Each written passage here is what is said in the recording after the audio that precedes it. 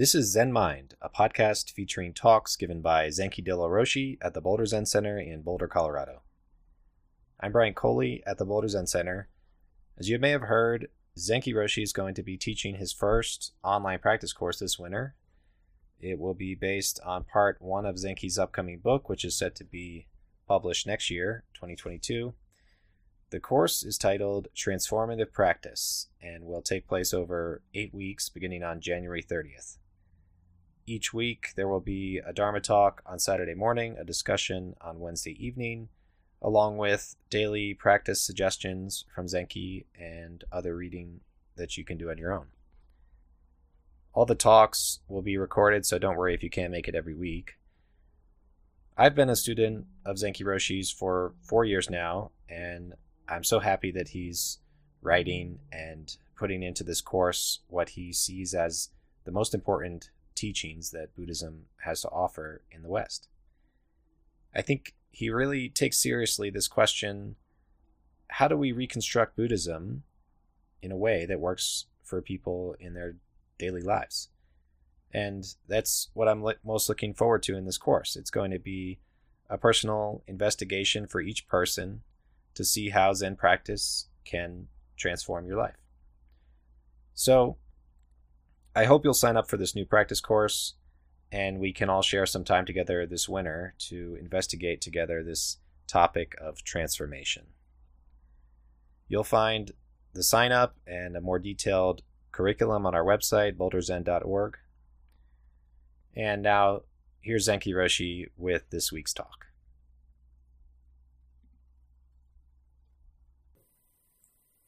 Good morning, everyone. Today I want to speak about enlightenment. In the past weeks I've been speaking about habits and about karma. And today I want to continue with that by asking what enlightenment has to do with it. I want to speak about enlightenment as a practice. And we're in good company with this approach. Dogen saw practice and enlightenment as being undivided. We don't practice in order to reach enlightenment. And enlightenment is not the result of our practice.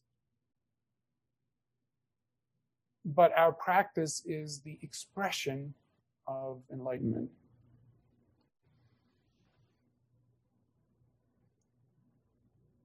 So one way I think we can make use of the word enlightenment, even though I think it's quite misleading in English and in German too, for those of you who are German speaking, because it carries this metaphor of light and, the Enlightenment era, and we think it's some sort of inner revolution in ourselves that has something to do with light. Whatever your associations are. But one way I think the word enlightenment can be made use of is that we treat it as a pointer to how things actually exist. It's like enlightenment is the way the universe functions.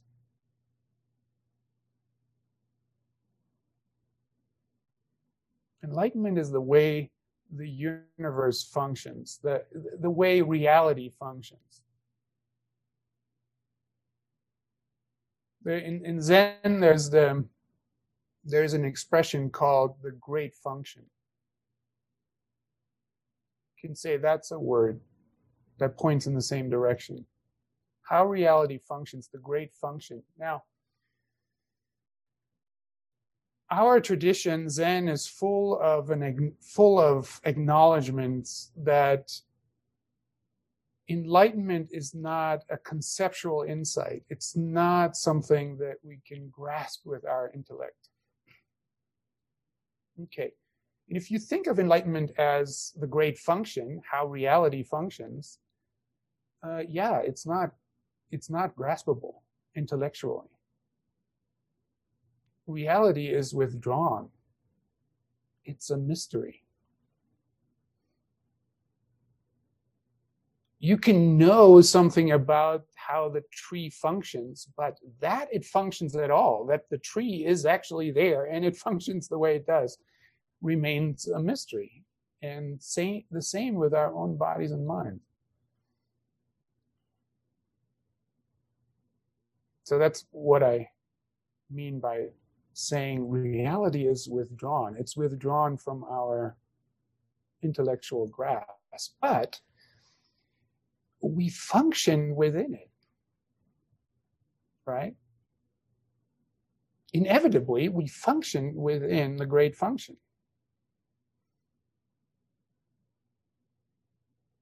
You can't help but function within enlightenment.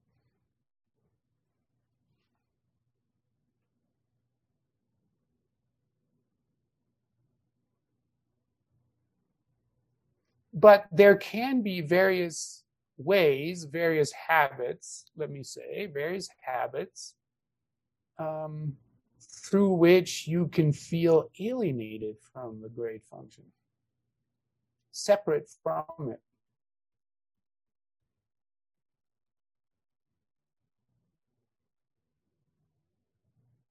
Okay. So another word is, the Sanskrit word for what the Buddha experienced under the Bodhi tree is Bodhi.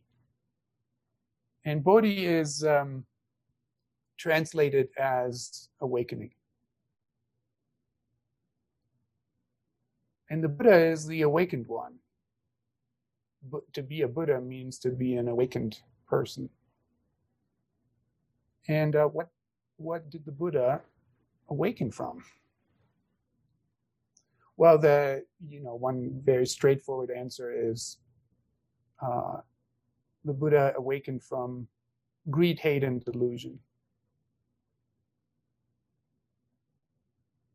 Now, talking about habits, greed, hate, and delusion, grasping, resisting, and thinking that we can conceptualize the world and take that to be the truth.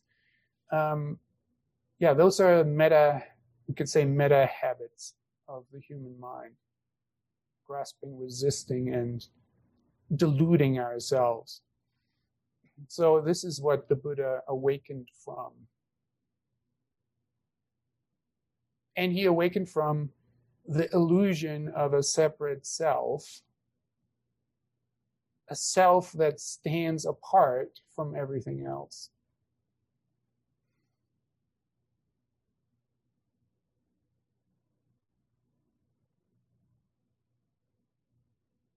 So this is it's a metaphor, sleeping and waking. So we're awakening from this other state that we can be in that is governed by greed, hate, and delusion, and the idea of a separate self.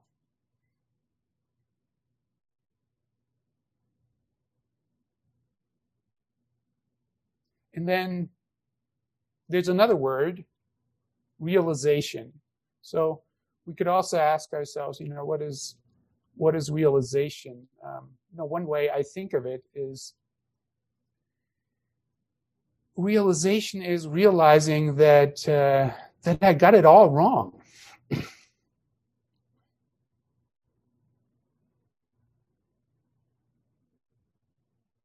I got it all wrong trying to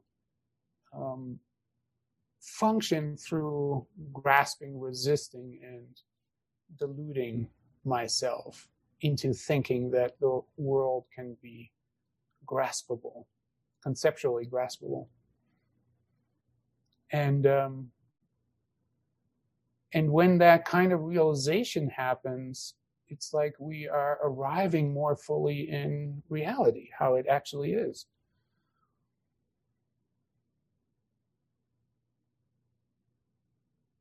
In a strange way, even though it's a giving up of a certain sense of self, I'm organizing myself through grasping and resisting, and thinking I know what this is and that is and how it all functions. Even though I me to give up that sense of self in this realization, I actually feel more real.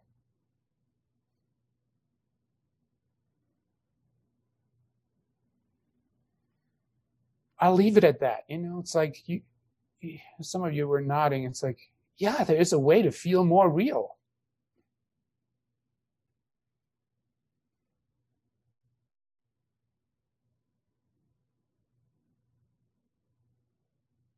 There's another word that I want to bring up in this context, intimacy. And there's this phrase, Dogen says, all I wish is for you to be steadily intimate with the field of mind.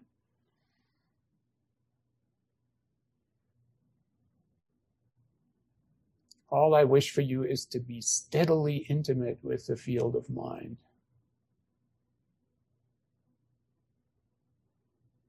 So some of you have heard me speak about the field of mind, and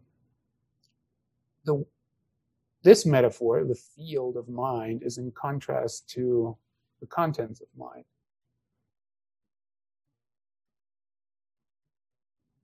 So it's a way to speak about the base structure of the mind and how to make use of it, how to discover it and how to make use of it. So what are the contents of mind? Just to review that, it's everything. It's the display of your life. It's sensations. When I say sensations, I actually mean everything that appears through the senses. So you could also say appearance, but I want to say sensation because it's like it appears through our sense activity. So there is this visual display, and there is this auditory display, and there is this display of feeling and proprioception.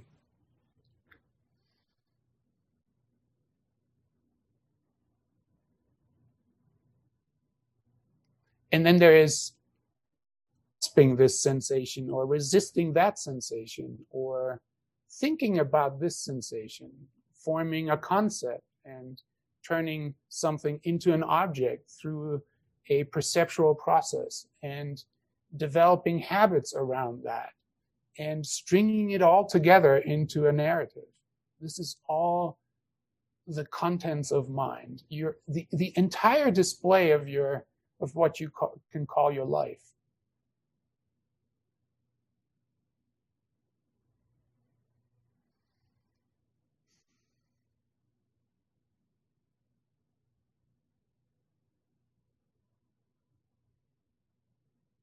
Yeah. So this is happening from moment to moment.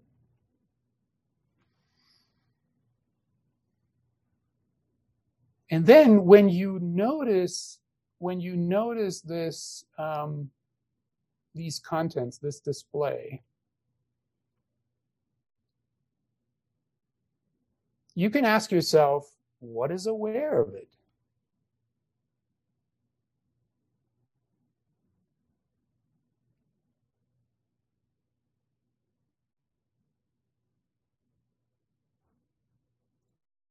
And if you want to just give a conceptual answer to the question, what is aware of it, you would say, awareness is aware of it.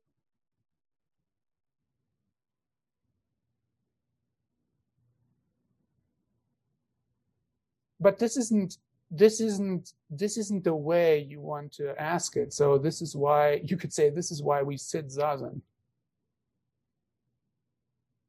Because I can say, yeah, awareness is aware of the contents of mind.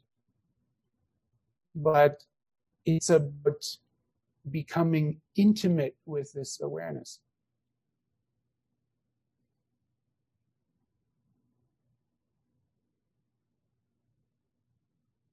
So first it's like stepping back from the contents. Like, I think the default mode of mind is to be caught in the contents, to be caught in the display of our lives.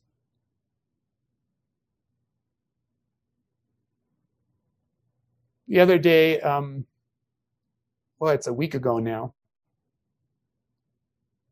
I woke up in this house that I'm in, and I woke up in the house that I'm in, and I get up really early, it's like 3 o'clock in the morning. It's all super dark. I'm trying not to disturb Sophie, so I'm going into the kitchen. Everything is cold. There's this beautiful Aga stove in the house, which is an English or British special stove. It's on all the time. It has these like oven compartments and stove tops that are always on. It's very, very convenient. It makes everything cozy, and you go into the kitchen and then you can put your kettle on and it comes to a boil in no time.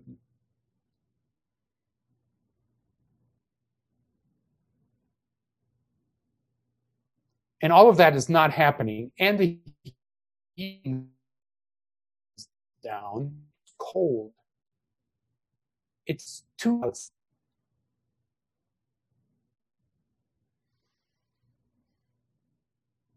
That's minus 15, Celsius for the Europeans. It's cold. And I'm starting to investigate in the 3 o'clock in the morning with a headlamp. Is the gas tank empty? And I call the owner of the house, who's in Costa Rica, and then I call the gas company, and the gas company, comes out and they're checking on the tank and whether the regulators outside are frozen or not. And I call the plumber, and the plumber is checking up on the heating system and on the Aga stove, and the control valve gets pulled off, and it gets put back, and is it this problem or is that problem? And then I'm talking to a specialty service person for Aga stoves because that's unusual in the United States. This guy is in Wisconsin, and he's making time even though it's Christmas, and he's telling me, well, you can do it like this, and you need to put a match in there and hold it down like this and use your thumb because this pin is broken off. And so I follow his instructions while he's on the phone, and boom, there's this big explosion, and my eyelashes and my eyebrows get burned off. The smell of burned hair, that's a particular smell. So I knew immediately what happened, but my eyes didn't get damaged. And so here's this exciting display of my life. And it's completely woven together with not wanting this to happen. Because I have plans for a Christmas dinner. Or this is actually, I'm remembering now, this is the 24th of December. And there's, I have plans for a Christmas dinner. And I went shopping, and it looks like the stove will not work for the Christmas dinner. And in fact, we didn't get the stove to work for the Christmas dinner. So I used the grill outside in the 2-degree weather. So why am I telling this story? Because our life, the display of our life, is very captivating. It's very, very captivating. This is where we start, right? To be caught by the contents of mind, organized through grasping and resisting and various ideas that we have about it. And we are relating to the contents as self. Here am I, and there's the stove, and this is the explosion that just hit my face. And I didn't want that to happen. That was scary.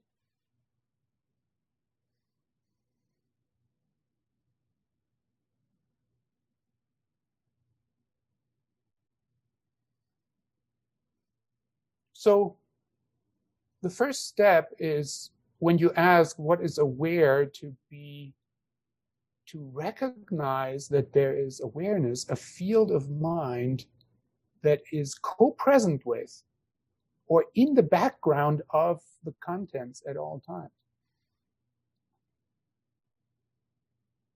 Now, I said this is why we practice Zazen, because in Zazen you can notice this display in less vivid, in a less captivating form, let's say.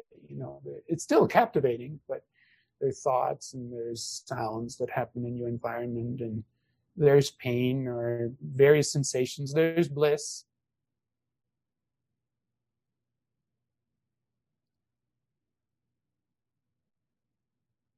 And so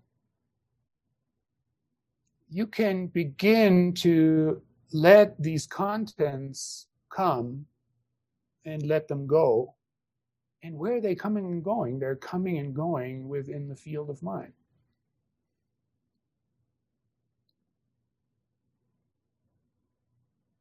So we become aware.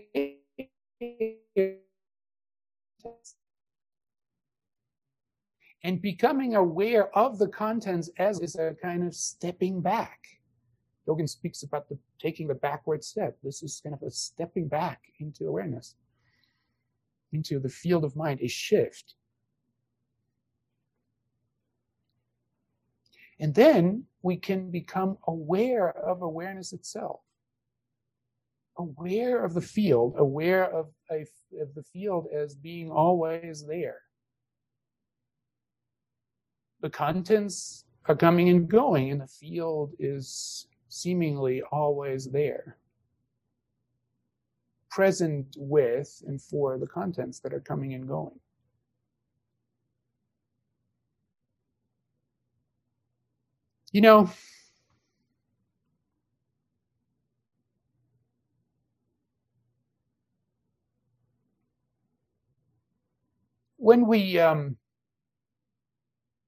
When we confuse enlightenment with realization, intimacy, awakening with a self-improvement project, then the idea is that we become a different self. Like we need to practice in some way to become a different self. But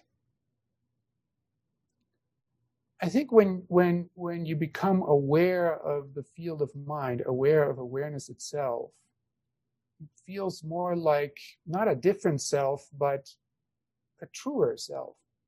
And there's this talk, right, in spiritual circles about the true self. It does feel like a truer self, or like I said before, more real.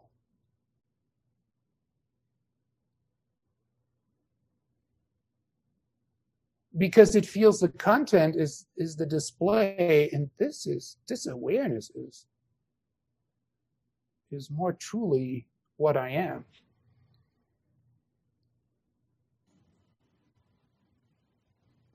But then, let me say that too. It's like when you grasp onto this awareness as yourself, as your true self, you've turned that awareness into content. You see? You've turned it into an object. It's like, now this is my true self. This is like the way I understand what Dogen means when he says steadily intimate with the field of mind. This trap, or this temptation to turn the field of mind into a true self, that you want to let go of that too. Intimate with the field of mind. It's already functioning. It's functioning in, making this display possible. The contents are an expression of it.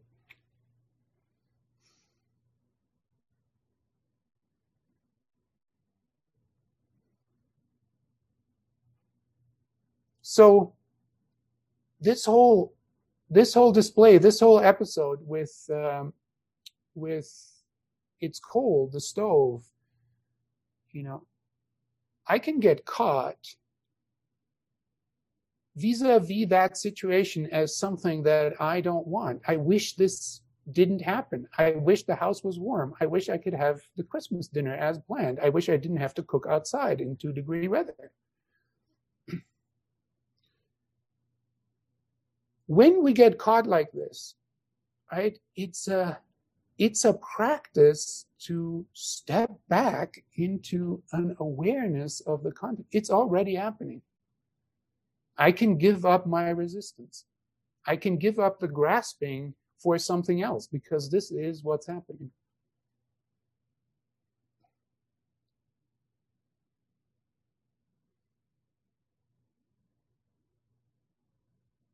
And I can relax. I can relax into, potentially, into this truer self. Now you can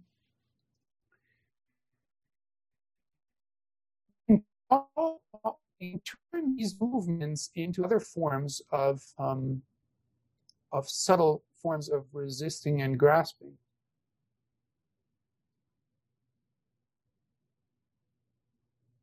See, when I step back into the awareness of the contents, then you can dismiss them sort of as like, oh, it's not really a problem, or it's like, don't take it personally, which all makes sense, but it can also be this dismissal.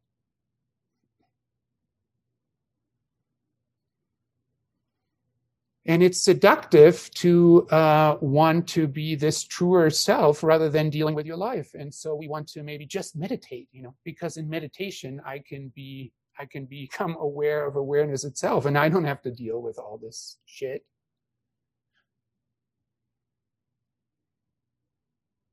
And so it becomes a kind of escape. Like, let me meditate. Then I'm in a good space. Or you can have the fantasy that your life is going to be enlightened when it always feels like meditation. Or this can become the project. I want to achieve that.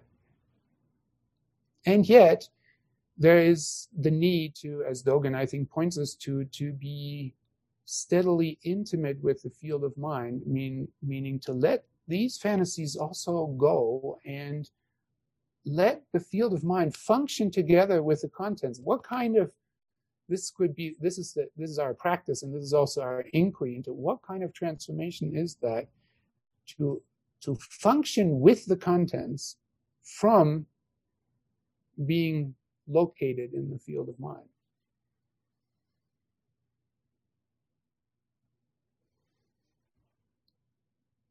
Now let me start again. Let me start the talk again from a very different point of view.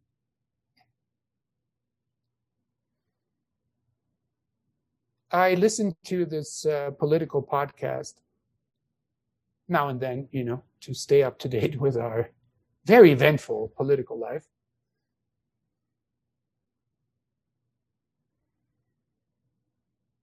That display, and the producers of the podcast thought it would be a good idea, because it's the end of the year, and make it entertaining, and ask the 3 hosts to talk about their New Year's resolutions. In fact, they played the New Year's resolutions from a year ago and asked whether any of the New Year's resolutions had led to any changes in the hosts' lives, and no, the resolutions made no difference. It was very entertaining. They had all kinds of intentions, like eating more healthily and less, and being on their phones less, and especially and all this good stuff. Being more productive and having a regular waking and sleeping rhythm, and not holding grudges, and you can expand and being a more patient person, and generally all around be better. And as you know, New Year's resolutions have a certain kind of reputation. They last for a few days, or maybe just one day, just New Year's Day, and by yesterday they were gone, or today you've already are back with your habits. Now, let's call this set of intentions, whatever they are, let's call that self-improvement.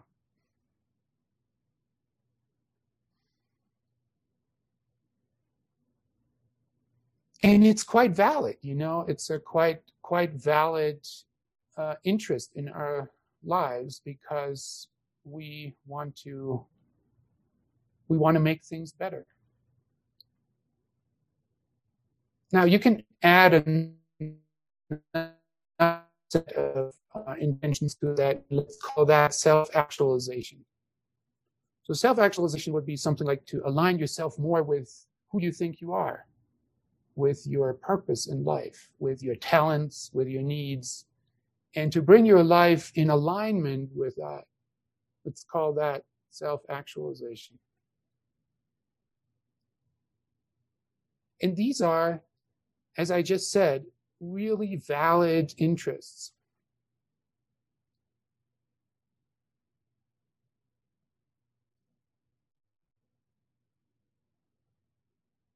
But they're not the practice enlightenment.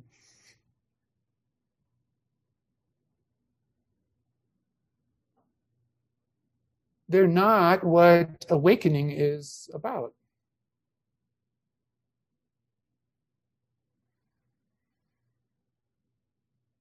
Not primarily. Suzuki Roshi famously said, you're all Buddhas just as you are, and there is room for improvement. So he acknowledged improvement as a valid interest, maybe even a necessity in some ways. And I hesitate to say that. I don't know what he meant exactly, but it's at least in the sentence structure, it's secondary.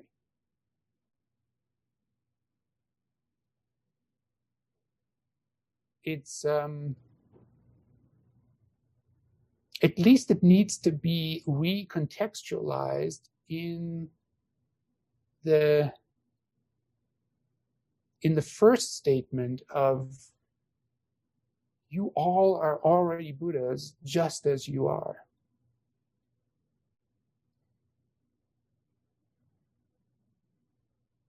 So the last talk I gave, I spoke about not being a problematic person. And this is related, to recognize yourself as already a Buddha, as already functioning within enlightenment, as not being separate from enlightenment.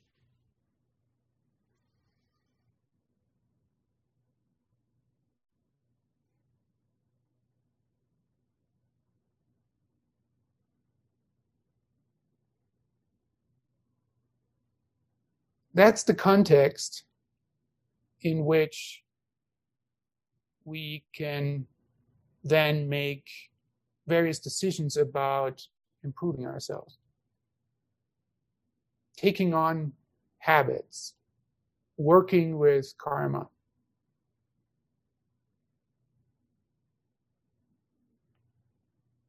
You be working with your habits not because you have to, because you need to prove to yourself that you are worth anything, an acceptable person. or you have to prove it to other people. You're already recognizing yourself as being a full participant in the great function.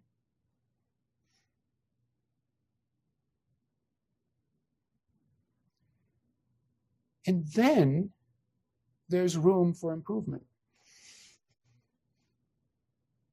Just because you want to. Just because it makes sense. Just because it is a contribution that you can make to functioning better with other people. Helping them.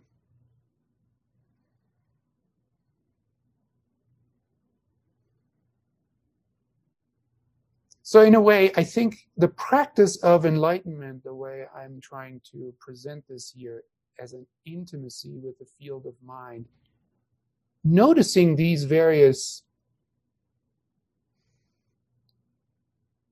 transformations in your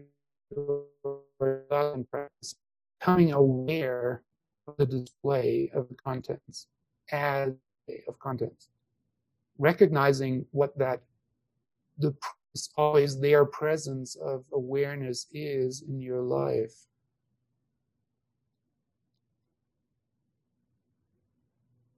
And then letting even that go and participate fully within the contents.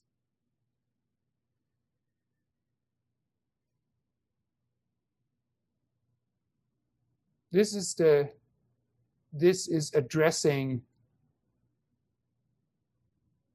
what I want to call, for the sake of this talk, I don't know if I would stick with that phrasing, but you're addressing meta habits. You know, the most fundamental habits, the habits of grasping and resisting, the habits of conceptualizing the world and turning it into a knowing. You know, the antidote in our tradition is to acknowledge not knowing. To always know that every story you tell yourself, even if it feels very, very true, is just a story. And it's not reaching the mystery of reality. That's a meta habit, right? It's there all the time. I'm telling you how it is. And I'm completely forgetting that I'm just creating a story. A story that suits my preferential way of looking.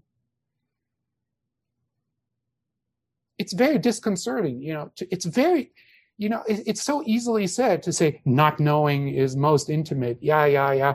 But it's very disconcerting to, when you are involved with in your story how you're not treated well, or how you are really not so bad after all, and you've done it all, you know, out of your best motivation, and you're trying to justify.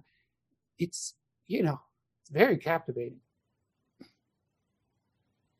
So to step back and say, oh, this is also just a story, right? Yeah, it's just a story. Not knowing is most intimate.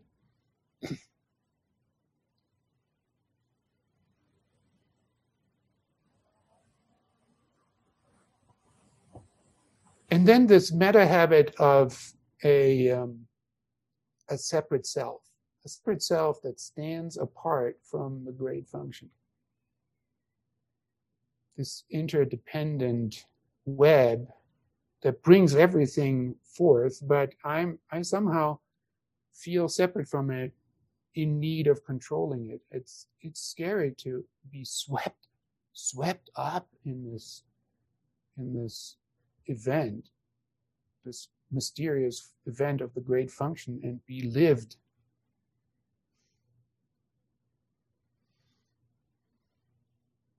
Yeah, but those are these meta habits that are being addressed by the practice of enlightenment.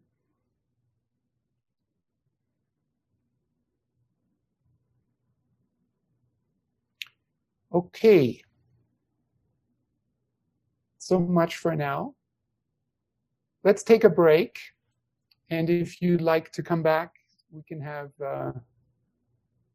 some discussion in 10 minutes. Okay?